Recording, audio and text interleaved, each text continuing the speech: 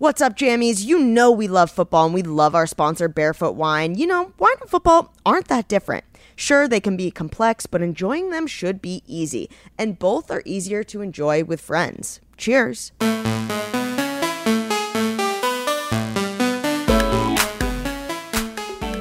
What's up, jammies? Welcome back to another episode of Ricky's Ram Jam presented by Barefoot Wine. The Rams lost a close one to the Steelers in Week 7, concluding a 3-game homestand at SoFi. Puka continues to impress in his rookie season, and it was so nice to see Darrell Henderson back in a Rams uniform and back in the end zone. And even though the Rams fell short on Sunday, Coach McVay remains confident in this group. I love working with this group. I'm more encouraged now than I was at the very beginning of the season. And, I'm an optimistic guy, but I see enough good stuff that I know a lot of the stuff that went down today, we've done it at a better level. It's just how do we figure out a way to be able to reach our guys? How do we make better decisions in these critical moments? And how do we be able to play off of one another? And that's all you can do, and that's all I know how to do. The Rams travel to Dallas this upcoming weekend. The Cowboys are coming off a bye week, so they've had an extra week to prepare.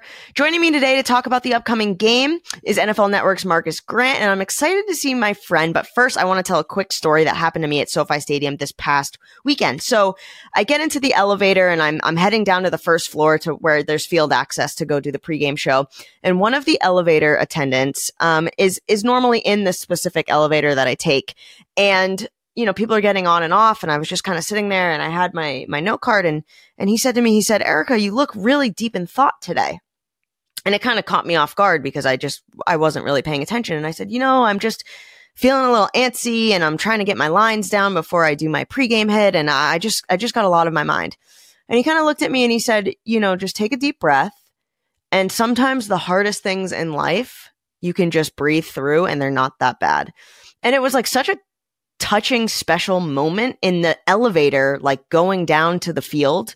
And it was just someone nice that's just the elevator attendant who's there on Sundays for SoFi. We have so many great workers there, and it was so nice to just like have that moment of connection in the elevator. And I got off the elevator and I just kind of took a deep breath, and he's like, you got this. And it was just like this feeling of, it was just really special, and I wanted to share. And so, jammies, if there's one thing you can take away from today's episode is if things are tough or there's things going on in life, work, professional, love, family, sports, anything, sometimes we just have to take a deep breath and breathe through it, and it's not as bad as we seem. So I really love that story, and I hope you did too. But all right, he's a fantasy guy for NFL media, a podcast host, and as he puts it, a part-time talker for ESPN Los Angeles. Let's fill up our barefoot glasses for Marcas Grant. Marcas, I am sponsored by Barefoot Wine, clearly. So when I say I fill up our barefoot glass, like I know you enjoy your wine from time to time. Absolutely. Nothing like sitting down with a glass of wine. I mean, for me, sitting down and watching maybe a Marvel movie or, I guess when I'm sitting down actually pouring over fantasy stats too and just nerding out over that sort of thing. Right. There's never a bad time for wine. So super excited to be having you today. Why do we as a society love fantasy football so much? Like, can you answer that for me? You know what? It's funny because there was a quote, and I'm going to butcher this quote, but it's like, the average person thinks that they can do 3 things better than the next person. And it's, build a fire, run a hotel. And at the time, the quote was manage a baseball team. But I think you can just sort of expand that to running any sort of sports franchise because, we sit and we watch games and, we get upset and we're like, why did you do that? That's not what I would have done. I would have done it right. And so I think, for us, playing fantasy football is that opportunity to prove that we are smarter than our friends and family when it comes to, running, owning, managing a sports franchise, even if we are pretty much just living and dying with the guys out there on the field. Yeah, my toxic trait is thinking that I probably could start a fire if I was like out in the woods, which is like clearly wrong. Like there's just no chance that I could, but I feel like I could. So that's great. Marcas, you tweeted this weekend. Remember when people were worried that Puka Nacua was going to vanish when Cooper Kupp came back? Me neither. Tell us why there is never a reason not to have Puka in your lineup. Because, look, aside from the fact that he's just fun to watch and the name is incredibly fun to say, Puka Nacua, it's just fun. Yeah.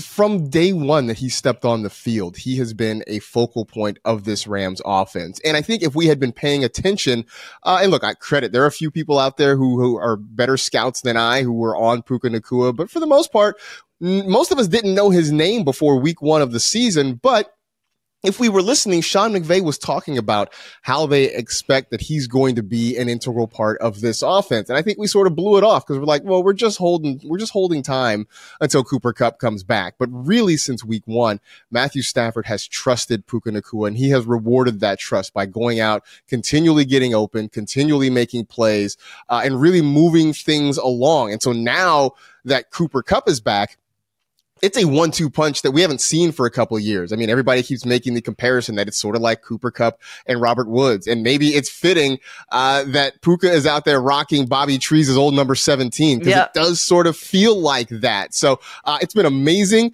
I would say that right now he is on the inside track to probably offensive rookie of the year, certainly waiver wire pickup of the year in fantasy circles, but you can't help but love what you've seen from Puka Nacua for the first, 7 weeks of the season. Yeah, absolutely. And so aside from Puka or Cooper Kupp, are there any other must-starts on the Rams in fantasy this weekend against Dallas? So we're heading to Dallas to face the Cowboys in this specific matchup. I mean, I think you can get away with starting Darrell Henderson. Like, look, let's be honest. This is a tough matchup. And, the Cowboys have a very good defense, so there's no denying that. But what we saw from Darrell Henderson, who 2 weeks ago was, sitting on his couch watching football like the rest of us, then last week he jumps back in and immediately leads that Rams backfield in opportunities and in rushing yards. It's a guy who comes in. He has familiarity, obviously, with the head coach and with the offense, and it showed. And I think this week now he's a little bit more in game shape. We saw Royce Freeman work in a little bit last week, but what McVay has shown us so far this season is that he wants to sort of lean on one running back. It's why we also love Kyron Williams when he's healthy and out there on the field. So with Henderson's track record with this offense and the fact that McVay feels a little bit more comfortable and hopefully he's a little closer to game shape, I believe we're going to see a lot more Darrell Henderson coming up this weekend, keeping in mind that, yes, the Cowboys defense is very good against the run, but for anybody who needs some running back help, which across fantasy land is probably most of us, Darrell Henderson's a guy that you should consider putting in your lineup. Yeah, absolutely. That touchdown was great. You're always good for a 2-2 touchdown, which is fun to see, which I love. So you just talked about this Dallas defense. There was a great balance on offense last week with the Rams. It was 31 runs, 29 passes. How important will that be? And you just talked about it, to leave Dallas with a win on Sunday to keep that balance of the run in the pass game. I mean, I think you do. But I think when you talk about putting balance together in an offense, it has to sort of be something that naturally comes along in the flow of the game. It can't be something that you're forcing. If the Cowboys are making it so you can run the ball effectively, and if Darrell Henderson is ripping off big runs all game long, I don't think you try to force the football through the air. Like, yes, you do have to get your playmakers involved, right? Get the ball to Cooper, get the ball to Puka, spread it around to Tutu if you need to. But I don't think you force the issue. And the same the other way, right? If you find that Stafford and his receivers are really clicking well and really moving the football, I don't think you go and try to force a running game situation if you don't have to. So I know coaches like to be balanced, but I think it's being balanced sort of naturally within the flow of the game. You kind of take what the Dallas Cowboys defense is going to give you. They're going to be aggressive. They're going to get after the quarterback. Micah Parsons is a monster, which I guess is fitting. Here we are in spooky season in late October. He's an absolute monster.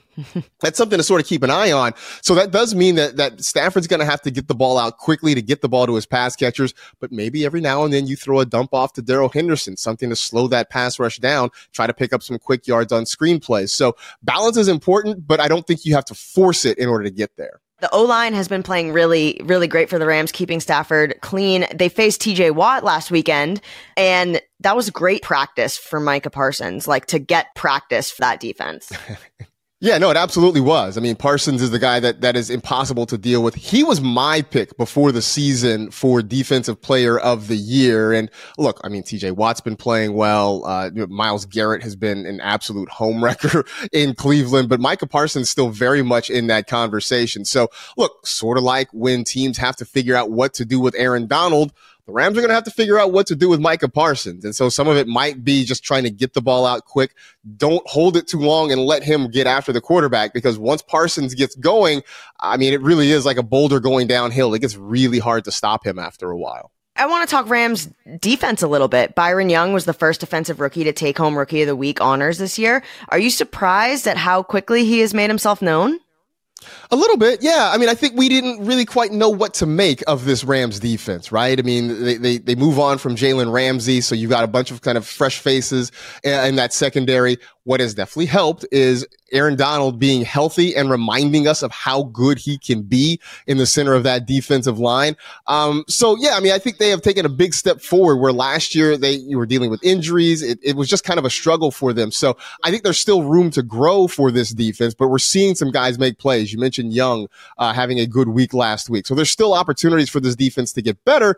And I think there's an opportunity here because the Cowboys, for all their stars and all their playmakers, their offense has not really gotten in gear. I mean, Dak Prescott's not having a great season. I know there were some frustrations trying to get the ball to CeeDee Lamb. Tony Pollard has kind of been up and down. So here's a chance for this Rams defense to continue to improve and maybe take advantage of an offense that hasn't quite found its way.